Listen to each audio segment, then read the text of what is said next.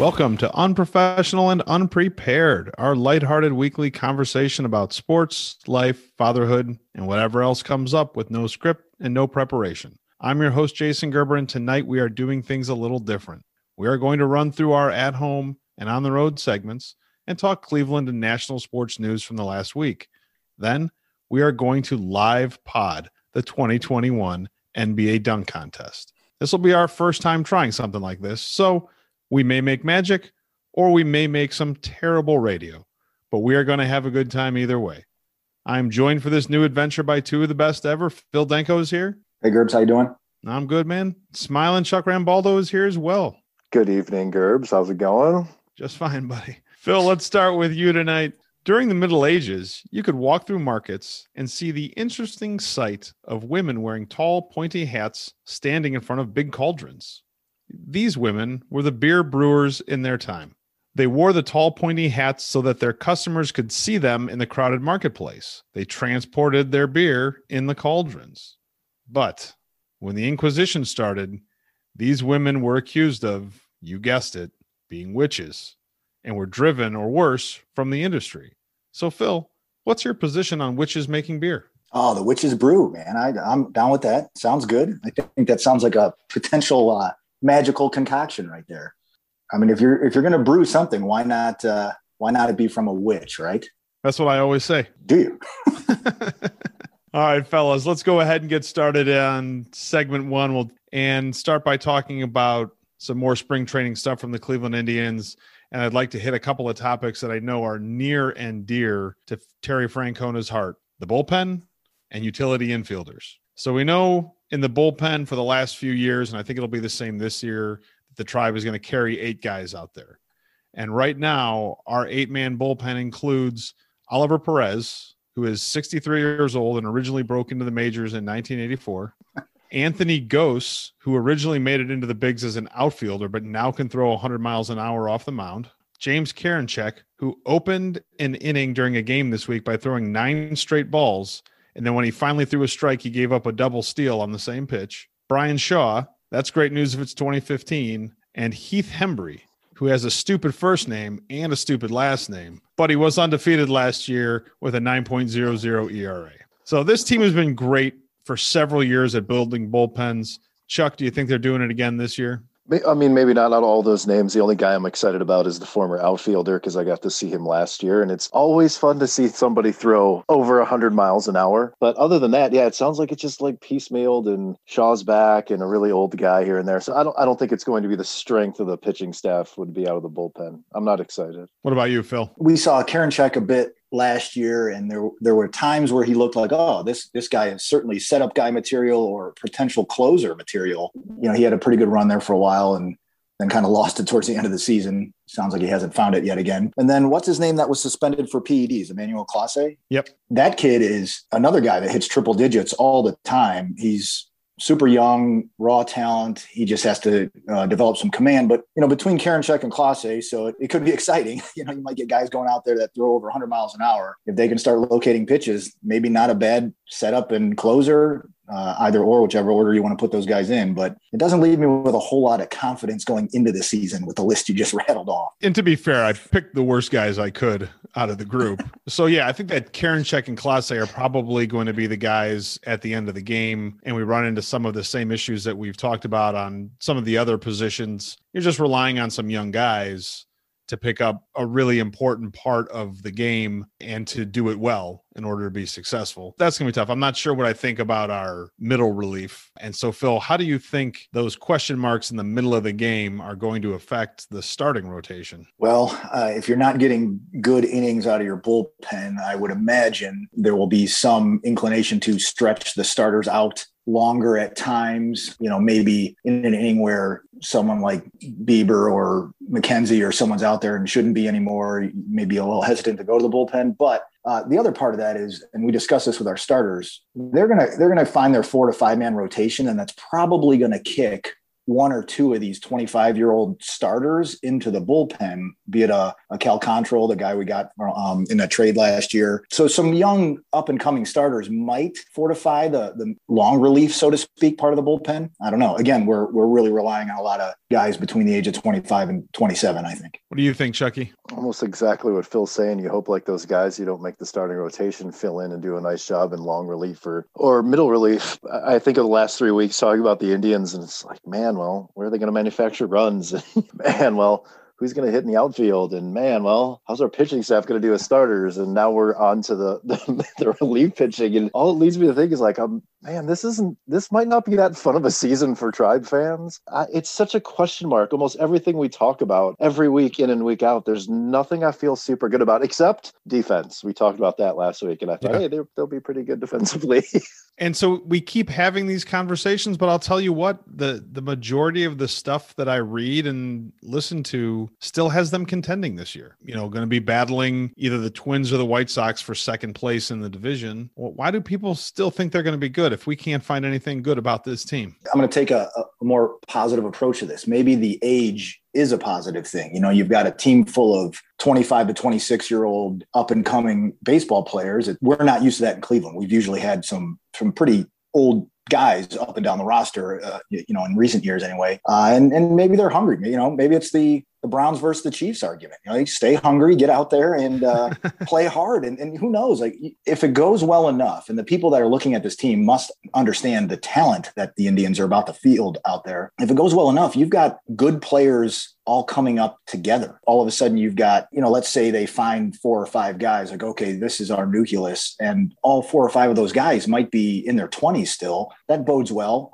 for next year when hopefully we go from a $60 million payroll to maybe 90 or 100 and compete. I agree with Chuck. Like everything we bring up, we're like, oh man, like this doesn't seem good, except for defense. But maybe the youth is on our side, and that's helpful in a long season. Chuck, what do you think we're missing that baseball experts might be seeing in this team? Maybe it's a little bit of everything, other than that we play in maybe a weaker division. That's why there's some optimism, and I'm not trying to shit all over the Indians' chances. Or the Twins are a pretty solid team. The White Sox people think are going to be a solid team, but I don't know.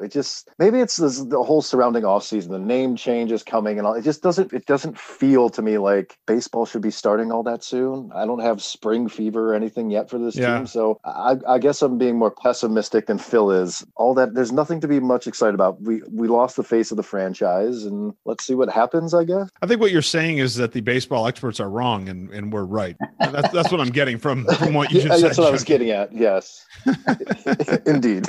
All right, well, let's move on to a topic that is, I'm sure, a really big deal to us, but probably doesn't matter to almost any of our listeners. We know that Francona loves guys that play multiple positions, especially in the infield. There's always at least a guy or two like that who sticks with the team all season long, and we'll play some third base, we'll play some shortstop, we'll play some second base at various times during the season and during games. So I've got a couple names here from some of the guys who are kind of kicking around spring training who might fill that role. First guy is Gabriel Arias. He's a shortstop. He was 5 for 5 in his first game this week, and then 1 for 2 with a home run on Saturday. Next guy is Yu Chang, who hit well in the extended spring training last year, had 2 home runs in a game against the Mariners this week.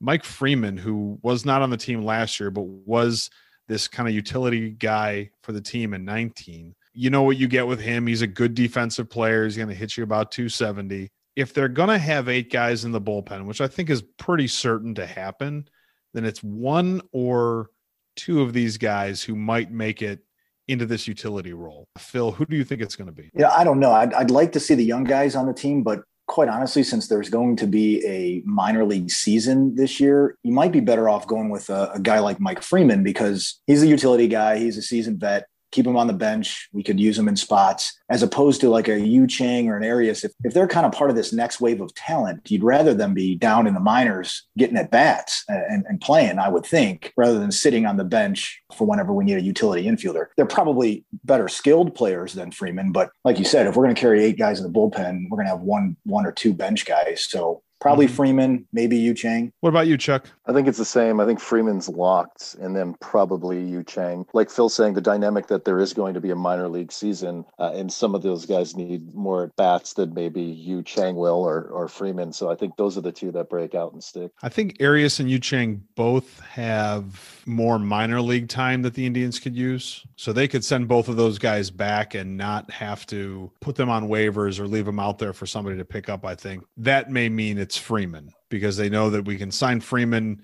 relatively cheap for one season, let him fill the role. And then these other guys, we can keep them in the minors, and they've got big plans for Yu Chang. Like they were impressed the way that he handled himself last season. Has apparently started off hitting well this year in the spring. So he might be a guy maybe later in the year when the roster expands or something they bring back up if he's not there the entire time. All right, that's probably enough time to talk about utility infielders who may be playing the bench. You know what? It's an important part, and it's, Francona loves it. You know that he wants these guys around. This is in-depth Tribe coverage. You can't get this just anywhere. There are no other podcasts right now talking about utility infielders for the Cleveland Indians.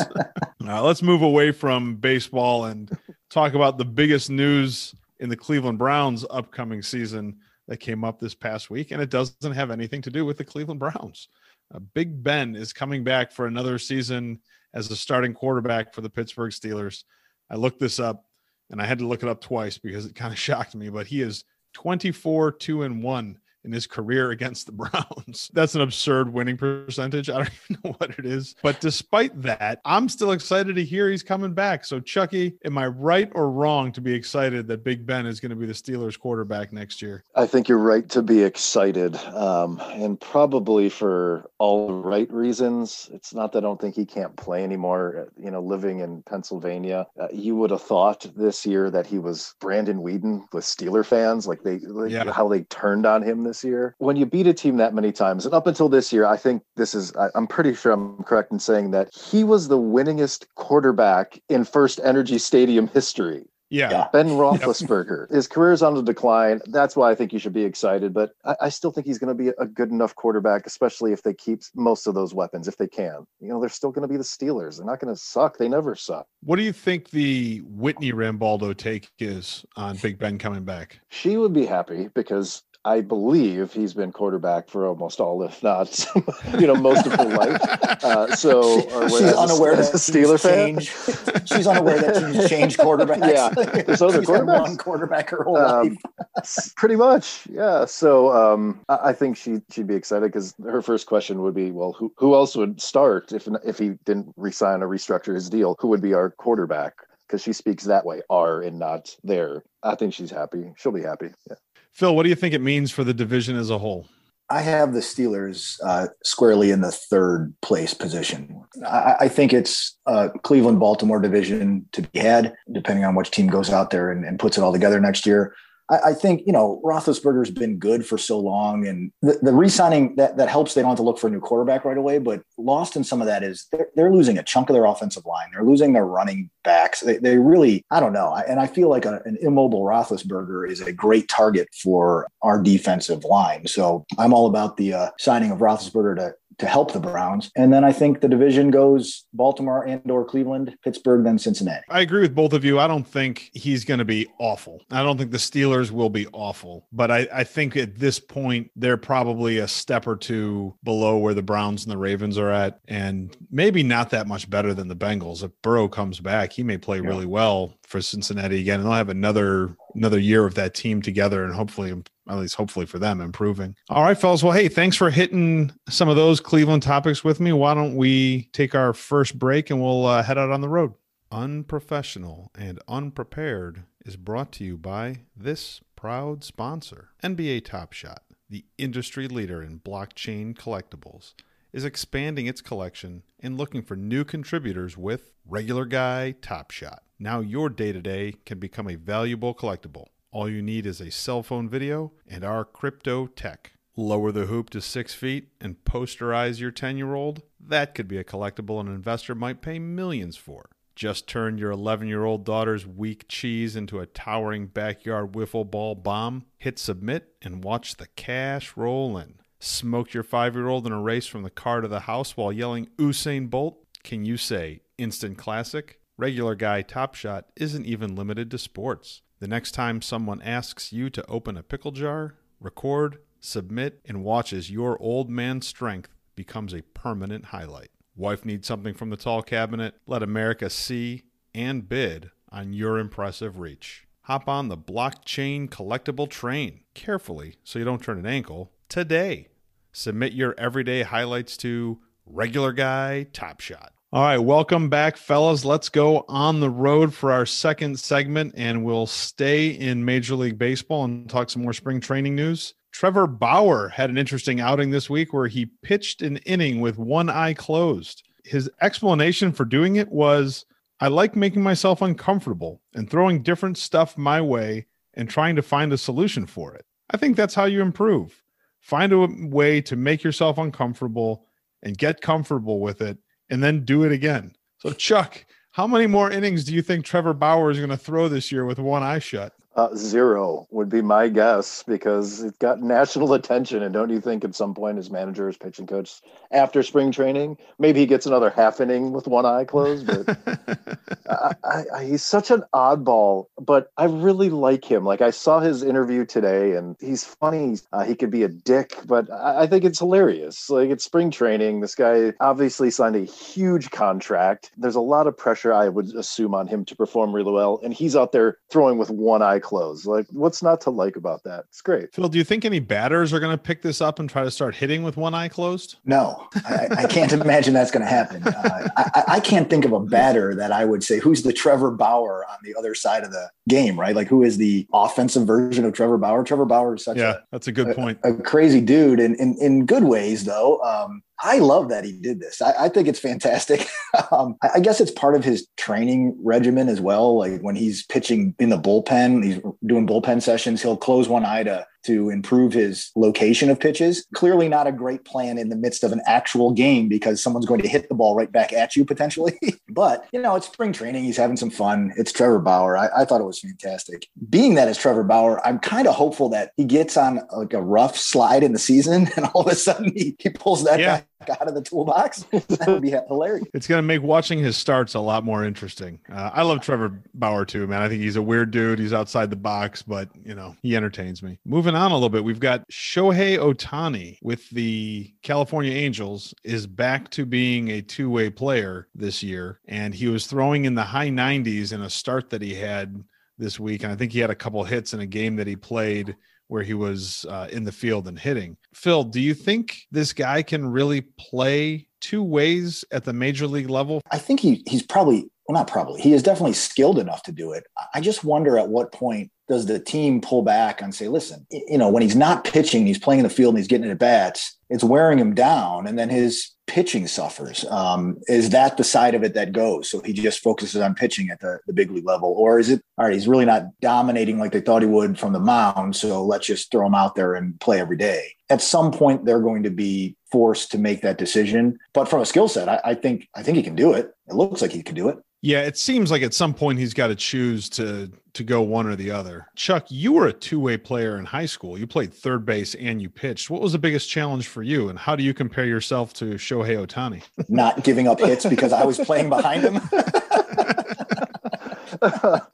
Well, I don't think I was ever nearly as talented as Ohtani. Oh, don't say that, Chuck. Yeah, right. But if I can remember correctly back then, it wasn't that big of a deal, right? Or 17 or 18, unbelievable amounts of energy. I played third base, so maybe I threw the ball the first 2 or 3 times a game, and I only pitched occasionally, and it was usually in relief. So I don't think me and him have all that much in common, unfortunately. Sandy Alderson, the GM for the New York Mets, was quoted earlier this week talking about some of his players and saying, some of our players aren't defensive geniuses. Chuck, if you're a player on the Mets who might not be a defensive genius, what do you think about that? It's a hell of a way to start a very optimistic season for that franchise. I'm trying to think back, like in my career, did I ever have a coach that just outright told us in a weird way that you suck defensively, or you suck at hitting, or you suck at pitching? So it would piss me off just a little bit. I don't think it's a good way to fire up anybody. Maybe I'm just from a different coaching or general managing mindset. It's never good to cut down on players, especially, professional ones that make millions of dollars that are supposed to turn around the franchise this year. And I like to try to take these things out of the sports context and put them into a real life context. And I felt like this would be like my boss telling me, Jason, you're a pretty good lawyer, but you're not very good at talking to the judge. Oh gosh, that's not a really nice thing to say. Or Burke is, Tom, you're a great guy, but math is not your strong suit, which would be kind of a pretty big shot at him in his industry. And I couldn't think of one for you, Danko. What would it be for your job? Oh, that's a good one. It just maybe the opposite of yours. You're really good with people, but you're not very good at getting them through their injuries or something like that. Like it's like that would be problematic. This GM, like, what is he basing that on? Like, what is he evaluating on the defensive side of the ball where it's like, oh, these guys are idiots. Like, what's he watching? Like, what's It's such a weird there? way to say it, right? They're not defensive geniuses. Like, they don't know to work from the ground up or something like that.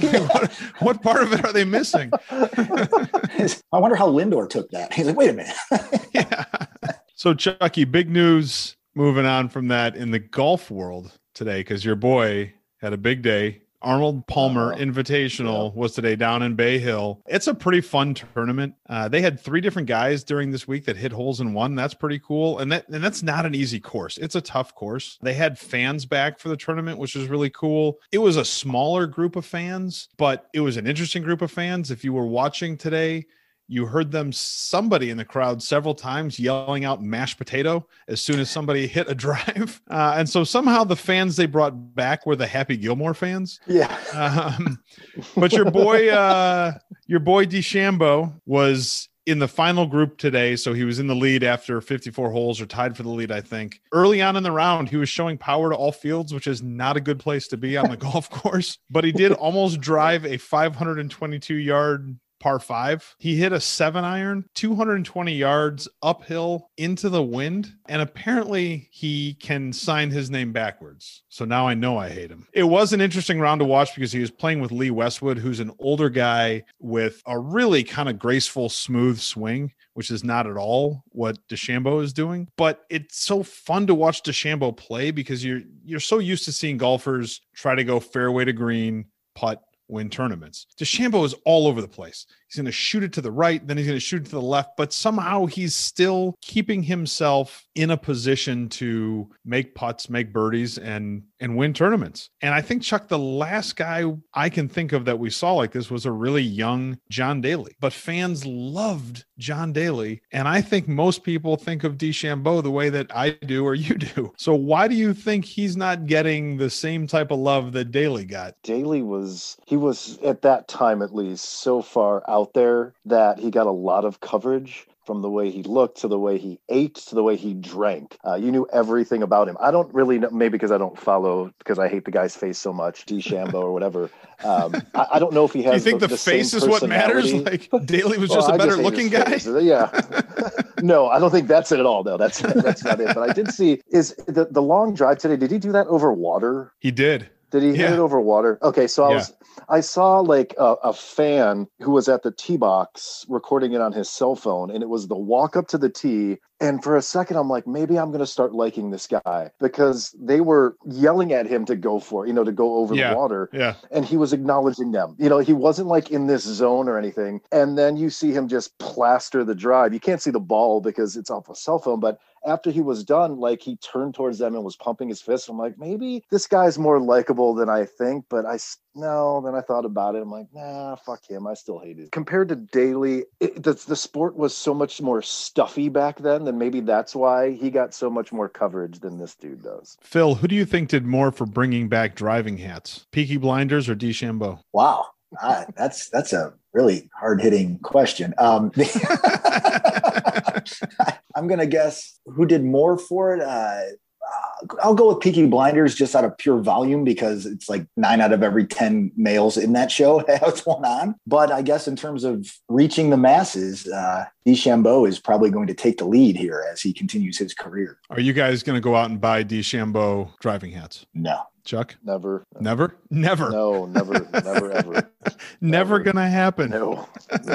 I think I tried one on like in the last 10 years and I looked like a complete idiot. So I think I'm just gonna stick to a normal 47 brand, slouchy kind of nice fitted hat. Probably a good idea. All right, let's move on, and we're getting close to the dunk contest here. Let's hit real quick Tommy Burke's weight loss. I texted with him today. He's down 31.5 now. So he only had a pound and a half this week, but he is aggressively picking up his parkour game. So you might see him some downtown if you happen to be there, hopping off of buildings and stuff. So he's a couple months into this now, and we know that he's really, really busy at work. So I think that's taking away some time where he would normally be a little bit more active. You guys have any advice for him, some encouragement, whatever, to keep him motivated and to get through these patches where the numbers might not be exactly what he wants them to be? If he is exercising when he can, especially through parkour, don't wear the Punisher shirt. That may be taken the wrong way by law enforcement.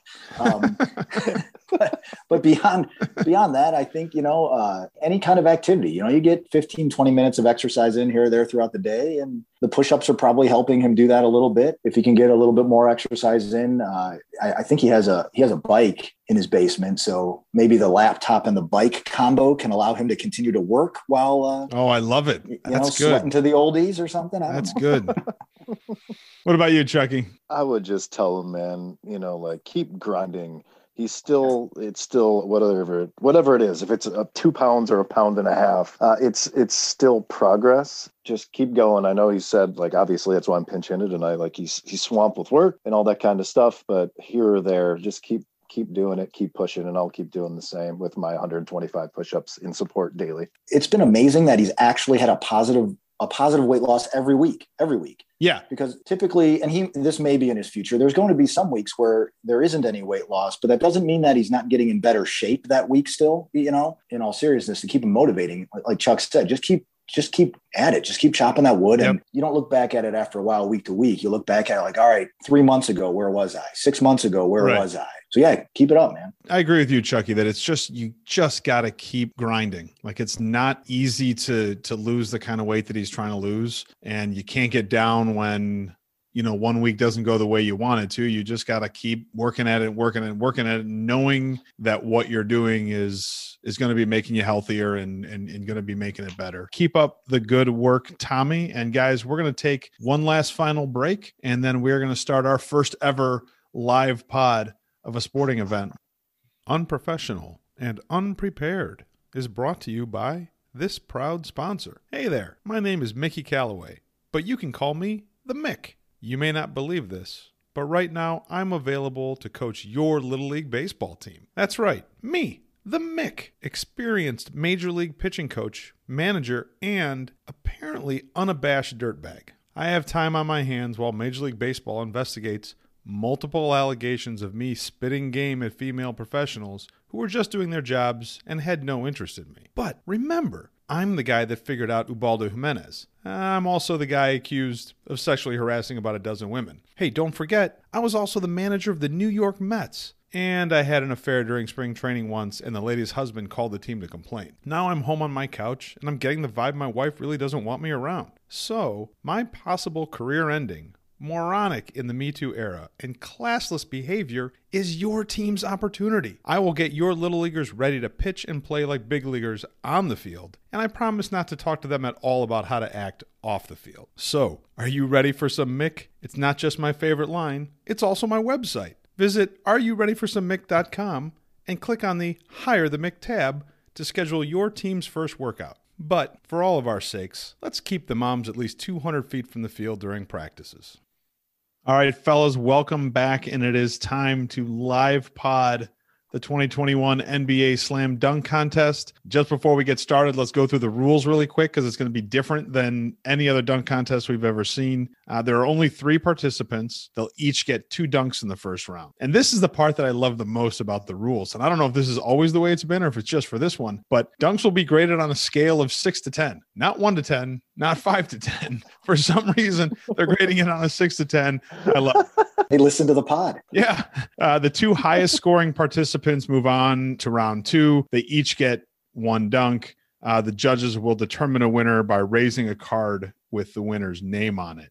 This year's participants, Anthony Simmons, who did not go to college, went straight into the draft in 2018. He was selected by Portland. Cassius Stanley, who played at Duke, so we know we hate him. He was drafted in 2020 by the Pacers. And I know for sure Obi Toppin played for the illustrious University of Dayton Flyers. He was drafted in 2020. Toppin is actually the oldest player competing in this slam dunk contest because he was born in 1998 and the other 2 guys were born in 1999. And I know we're not supposed to blame our age for any of this stuff, but let's keep in mind that 2 of these guys participating were born the same year we graduated from college. Phil, who you got? Obi Toppin, baby. Chucky? I'm going to just support Phil and say Obi Toppin as well. I appreciate that. That's obviously, I'm making this decision with my heart. All right. I'm going to go with Cassius Stanley, because that sounds like a cool name, even though he played at Duke. We'll see what happens. Looks like they're getting ready to get started, and we're going to dive in here in a minute with the first dunk. Oh, I like it. Who are going to be our judges this year? Spud Webb. Spud Webb. That's actually D. really Brown, good ones. Josh Smith. Yeah. All right. Spud looks good.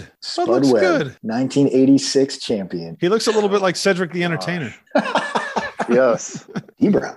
D. Brown looks like he could still play. Why is Josh Smith on here? Did he play in the He NBA? won. Apparently, he won the 2005 dunk contest. 2005. I like those gold chains, though. Those chains look nice. Yeah. That's the butler Jason from Fresh Richardson. Prince. It's Jeffrey. Jeffrey. I didn't know Jeffrey won the dunk contest. That's pretty cool. That is awesome. And they put Neek in the middle. Look at Neek, man. Oh, man. Yeah. So great. I mean, it's obvious, right, that the best dunk contest ever is Neek and Jordan, right? Yeah. Oh, I yeah. mean, nothing better than that one. They don't In even my take that opinion. caliber of player, right? Like they, then I don't even know who it'd be, like Giannis and LeBron going at it. Yeah. Yeah. Basically, yeah. When they first did the dunk contest, it wasn't associated with an all-star game at all. And it took place throughout the course of the entire season. And so Really? you had different like venues where they would stop and like they would do their dunks and stuff like that. And like Kareem was in it. And some guy I've never heard of Wow. from the Denver Nuggets won it. That was like the 76-77 season. I think a year or 2 later they had the first one and Larry Nance won it. Yeah, Larry Nance. That sounds like something right out of the He Flint dunked 2 Tropics. balls. Yeah. Larry- I think Will Ferrell was third Yeah. in that dunk contest.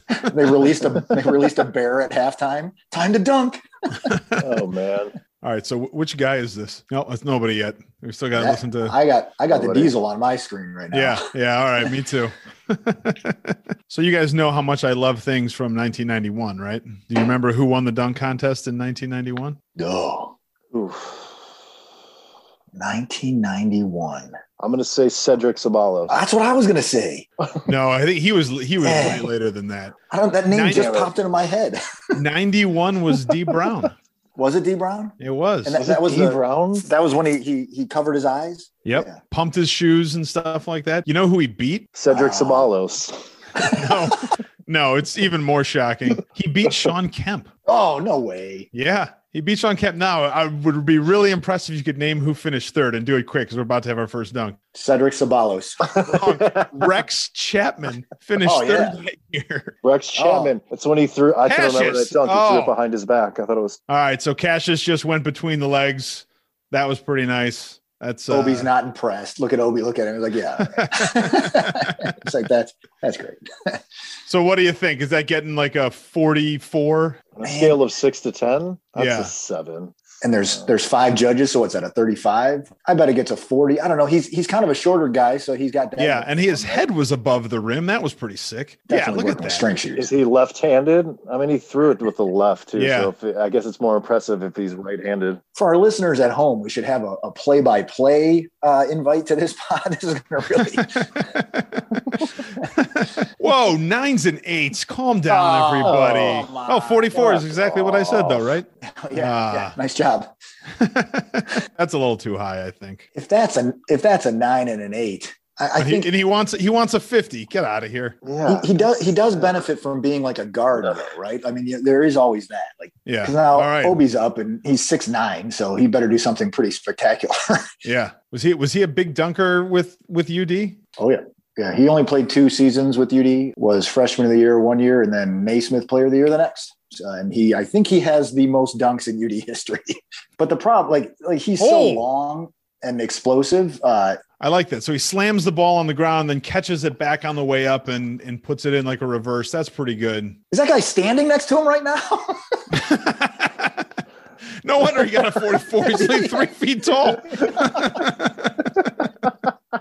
Also, he bounced it through his something I've never seen. Did he bounce it through his legs and then went up and did a reverse? Now see, I think he loses some of it because it happened so fast. I was about to say in slow-mo, that's a better dunk than the first one, but in real speed, it was so fast. It was like, yeah. Oh, 9s and 10s. So I would hope it'd be like a 40. 9s and 10s. You know, yeah. Well, it should have been better than Cassius's first. There's no doubt about that. Now Anthony's up. Yeah. Should be. What do you think of Obi's shoes, Chucky? This kind of like lime green thing he's got. I hope they glow in the dark, to be honest. They look like they do you think that's something he's going to ask him to like turn the lights down and he's going to dunk with glow in the dark shoes? Yeah, those do it has been a few years since they've had those kind of like so he brings out a car or something. Yeah, right. Yeah. Oh, what's going on here? Cape. What? This guy's put a Nerf hoop above what is happening here? Don't mention Nerf hoop with me and Gerber. You don't want to mess with Jason Gerber, man. I was always telling people that in high school. You end up on the ground bleeding on my bedroom carpet. No better way to celebrate a victory than breaking your friend's nose. That's what I always say. Always. It was a really intense. I mean, that's whatever. Oh, that's cool that he can get up that high. Yeah, but that's impressive, right? He just picked the ball off the top of the top part of the backboard. But I mean, actually, it's only halfway up the backboard. All right, I'm not impressed anymore. Well, he's above the square. He's up there. He needed a little bit more power, I think, would have made that better. He just kind of like lays it in. You know how they should do this? They should make it like horse, where everyone has to do the same dunk. Like if he does that, then the next 2 guys can up it and say, all right, put mine higher. I like that. Obi could step up and say, all right, mark mine up another 8 inches, and I'm gonna do the same thing, which should give me a better score, right? And then the 3-foot guy is just 9s and 10s for that. I don't know. That seems too high. I'm pretty sure too in high one for that early dunk contest, Clyde Drexler dunked on an 11-foot hoop, and that was an impressive dunk. Yeah, was that Clyde? I thought that was. I thought it was Clyde did it. I thought it was the center who was so good, whose name is escaping me right now.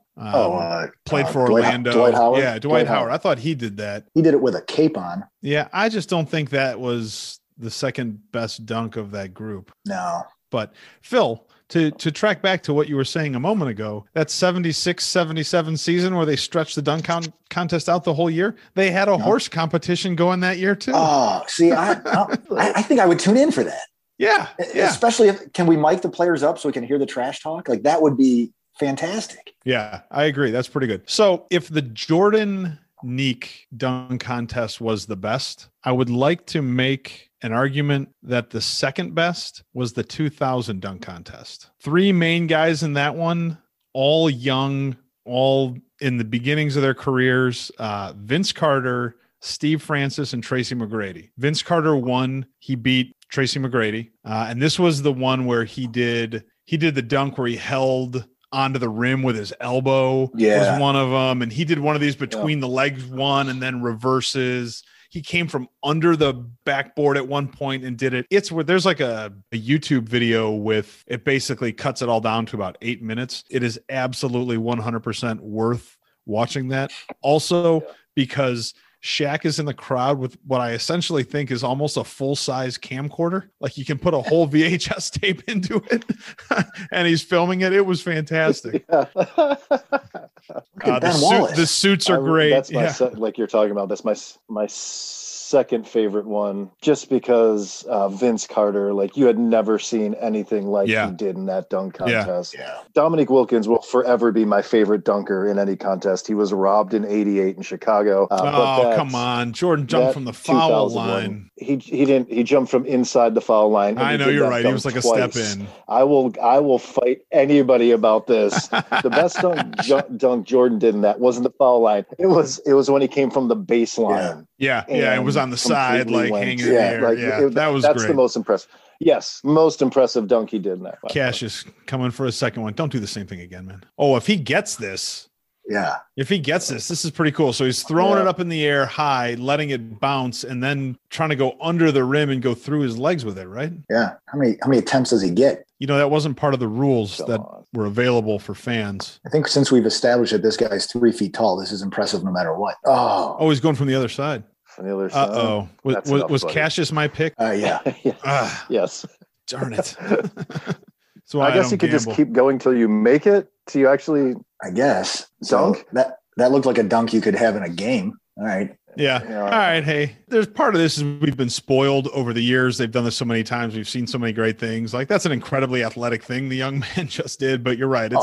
If that's anything higher than 40, I'll be surprised. Although he does like hit his face on the backboard afterward. Oh, no.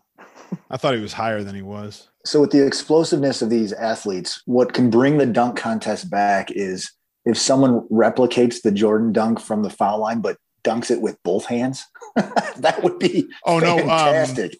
In that 2000 dunk contest, Vince Carter did that. No way. With 2 hands from the foul line? And he was the same thing. He was like a step in from the foul line. He was running up, but he did it with 2 hands.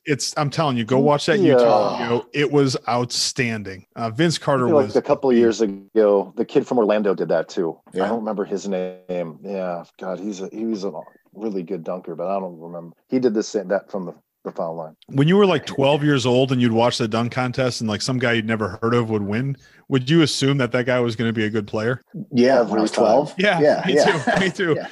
Yeah. Kenny Walker won it. Harold Miner was Skywalker. Harold Miner won it twice. Kenny Skywalker, Baby Jordan. Baby Jordan, yeah. This guy just put a Tracy Skywalker couldn't even palm the ball. Oh, that's weird. I didn't know that. Good trivia, Chuck. Glad I had you on tonight. So does this guy get extra points for squeezing into the Tracy McGrady Raptors jersey? What just happened? Well, I think that's a dunk that McGrady did in that 2000. I'm telling you, man, that 2000 dunk contest was incredible. But I think that was one that he did. He bounces it and he does like a 360, right? Yeah, that's really cool. And that's way better than his knees. Did he bring the ball down to his knees too? He didn't bring his ball down very low. Still, that's pretty good. Turning away from the rim there. Yeah. That's that might be the best dunk so far. Yeah, that was pretty good. Oh, there you go. McGrady did it better. Yeah. He brought it down like way lower. Yeah. Yeah, because he went almost below his knees. Yeah. Wow, the highest score so far. Oh, come on. Who's in charge here? There was some great stuff. I mean, I did a lot of research on the dunk contest today to get ready for this. There was great stuff about how it was fixed the year that Blake Griffin won it because the NBA was passing out media packets before the dunk contest started that already had Blake Griffin listed as the winner. And there was somebody else in that year that it's kind of like what you're saying with like Dominique getting robbed. There were other guys that year who had some pretty spectacular dunks. And, you know, Blake comes out. I think Blake dunked over a car, right? Obi's about to dunk over a 7-foot guy. Yes, so, a Kia. Kias are tiny. 7-foot guys are big. Who's he dunking over? Who is this guy? I don't know. They keep switching. Did they just switch someone? Did they just switch him out? No, there's what? What's happening? He's going to jump over 2 guys? Yeah. Obadiah in high school looked really fair. That's his dad. No, that's his dad. So his dad was Dunker's Delight in like Brooklyn, New York fame. It was Coolio. He has been on a fantastic voyage. No, his dad was like Coolio. Was it like in that And One League? Remember the And One League? He was part of the. It was something like that. But no. It was a outdoor court league in New York, but it was televised. I mean, he was Dunker's Delight. That was his name. Oh, yeah. It's cool that he's jumping over people, but he's not really, is he? I mean, did he push off? Yeah, he got a boost. So is that his dad? Was that who the other guy is that he jumped over? It might be one of them. I don't remember. His his parents would come to UD games. Can his mom dunk? Oh my! In slow-mo, that's pretty good. He's over that guy. In slow-mo, like his leg's over that guy. Like the windmill is always so cool. So Obi would do dunk contest dunks in games last year for the Flyers, which was always, as a fan, kind of like, oh God, like you don't have to do this right now, right? Like he would do windmill takeoff and on fast breaks when, as a fan, you're like, we just need a bucket here, like, but he would complete them every time. So he gets a 46 for that dunk. So it's him and Simmons. All right. That is the correct result, even if I don't agree with all the scores on all those dunks. Those two guys going to the next round is the right thing. Danko, how many other UD alums have been in the dunk contest? I have to imagine only Jim Paxson. I didn't know Paxson was a UD guy. Yeah, Jim Paxson, UD Flyer. I haven't looked this up, but I'm willing to bet that Obi Toppin is the only UD Flyer to partake in the dunk contest. I believe Jim Paxson. Right. I don't know. Did Jim Paxson compete in one in the 80s? I don't know. I don't believe he did. So so this is going to be it, right? He gets a dunk, and then the other guy gets a dunk. Well, that's what I was going to ask to review the rules. What's the second round? They each get one dunk. They each get one, and that's going to be it. Falling asleep. Spud Webb is falling asleep. Hey, rightfully so. I would rather they bring the rim down to 8 feet and have those guys, the judges, compete at this point. Can you name the two guys under 6 feet who won the dunk contest? Spud Webb and Nate Robinson. Very good. That's cool. I don't know if that dunk gets Obi the title. So you get one dunk in this round, and it's winner take all. And that was his dunk? Come on. That was his dunk. Look at Neek. It's just like, you got to be kidding me. You got to be kidding me. That's all he had. Oh, Spud's laughing at him. So is Jeffrey. Sorry, Obi. I don't know. Well, he basically took off from where Jordan did, but he went between the legs and dunked it. Yeah, I guess that's pretty cool. Baseline. The slow motion really adds something to this. Do the judges rewatch the dunk in slow motion? Oh, I'm sure it's on like the jumbotron there. Right. Yeah. They're not giving any scores, so we don't know what they think yet. Oh, this is going to be fun. Hey, what franchise has the most dunk contest titles? The Orlando Magic. Wrong. I'm going to say the Atlanta Hawks. Well done, Chucky. Nice work, Chuck. Well, Neek is a multiple-time winner, and Spud won once, right? I think. Oh, and then what's his? They won. They won 4. I mean, this kid can absolutely jump out of the gym. He was supposed to kiss the rim, and he was afraid because that'll knock your teeth out, buddy. Yeah. He made the right call for the long-term health of his career. He's a good-looking guy. You don't want to ruin that smile in a dunk contest. But I get it. You remember the one where the guy he like blew out a cupcake that was up on? Yeah. Who was that? What movie was it that the guy dunked, like put $1 or left quarters in change on the top of the backboard? He Got Game. When he was Bonhard's favorite movie? Was it He Got Game? Was it He Got Game? Was it He Got Game? No, that's what I'm asking. Life is a Basketball Quarter. What was the one that Bonhard always loved to watch so much?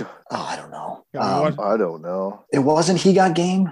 All right, so what do you guys think before they announce this? Danko, did your boy take it? I don't know. Those two dunks in slow motion, they're both okay. Had that guy actually kissed part of the rim or net, I would give it to him hands down. But all right, hold on. They just announced it. Looks like Simmons wins 3-2. Well done, young man. Now I don't know if this means you're going to be any good at basketball in the NBA, but you do have a dunk. I'm not falling for that. The Kenny Skywalker syndrome again. I'm a more sophisticated basketball fan now. Look at that. Yeah, he's up there, man. That the kid can fly. That's impressive. That's really cool. All right, fellas, thanks for taking a shot at doing this with me and live potting a NBA dunk contest. But we are out of dunks. We are out of time. I am out of questions. I hope you guys have a great week, and we'll do this again real soon, okay? Sounds good. Right on. All right, later, fellas.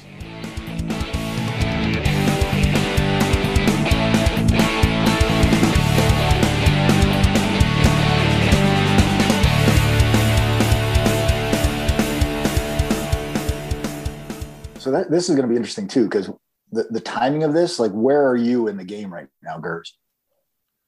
3:27. So I'm actually 10 seconds ahead of you on game time. Where are you at, Chuck?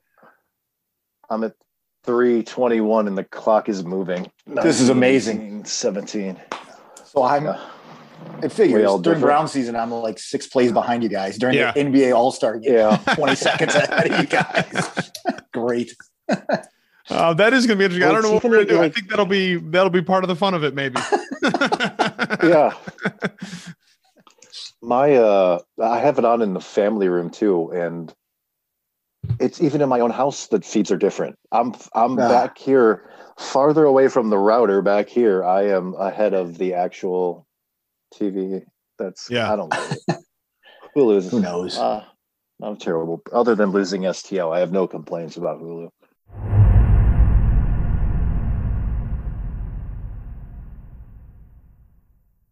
So one of them is Gabriel Arias, who is another one of the shortstops, I think, that came in the. Oh, no, he's not. Arias didn't come in part of the Mets trade, right? It was. Let's start this over. I don't know. No, there's another. Jimenez.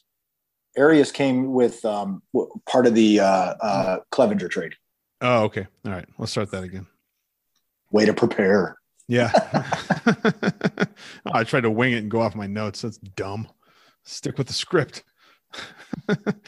Okay, so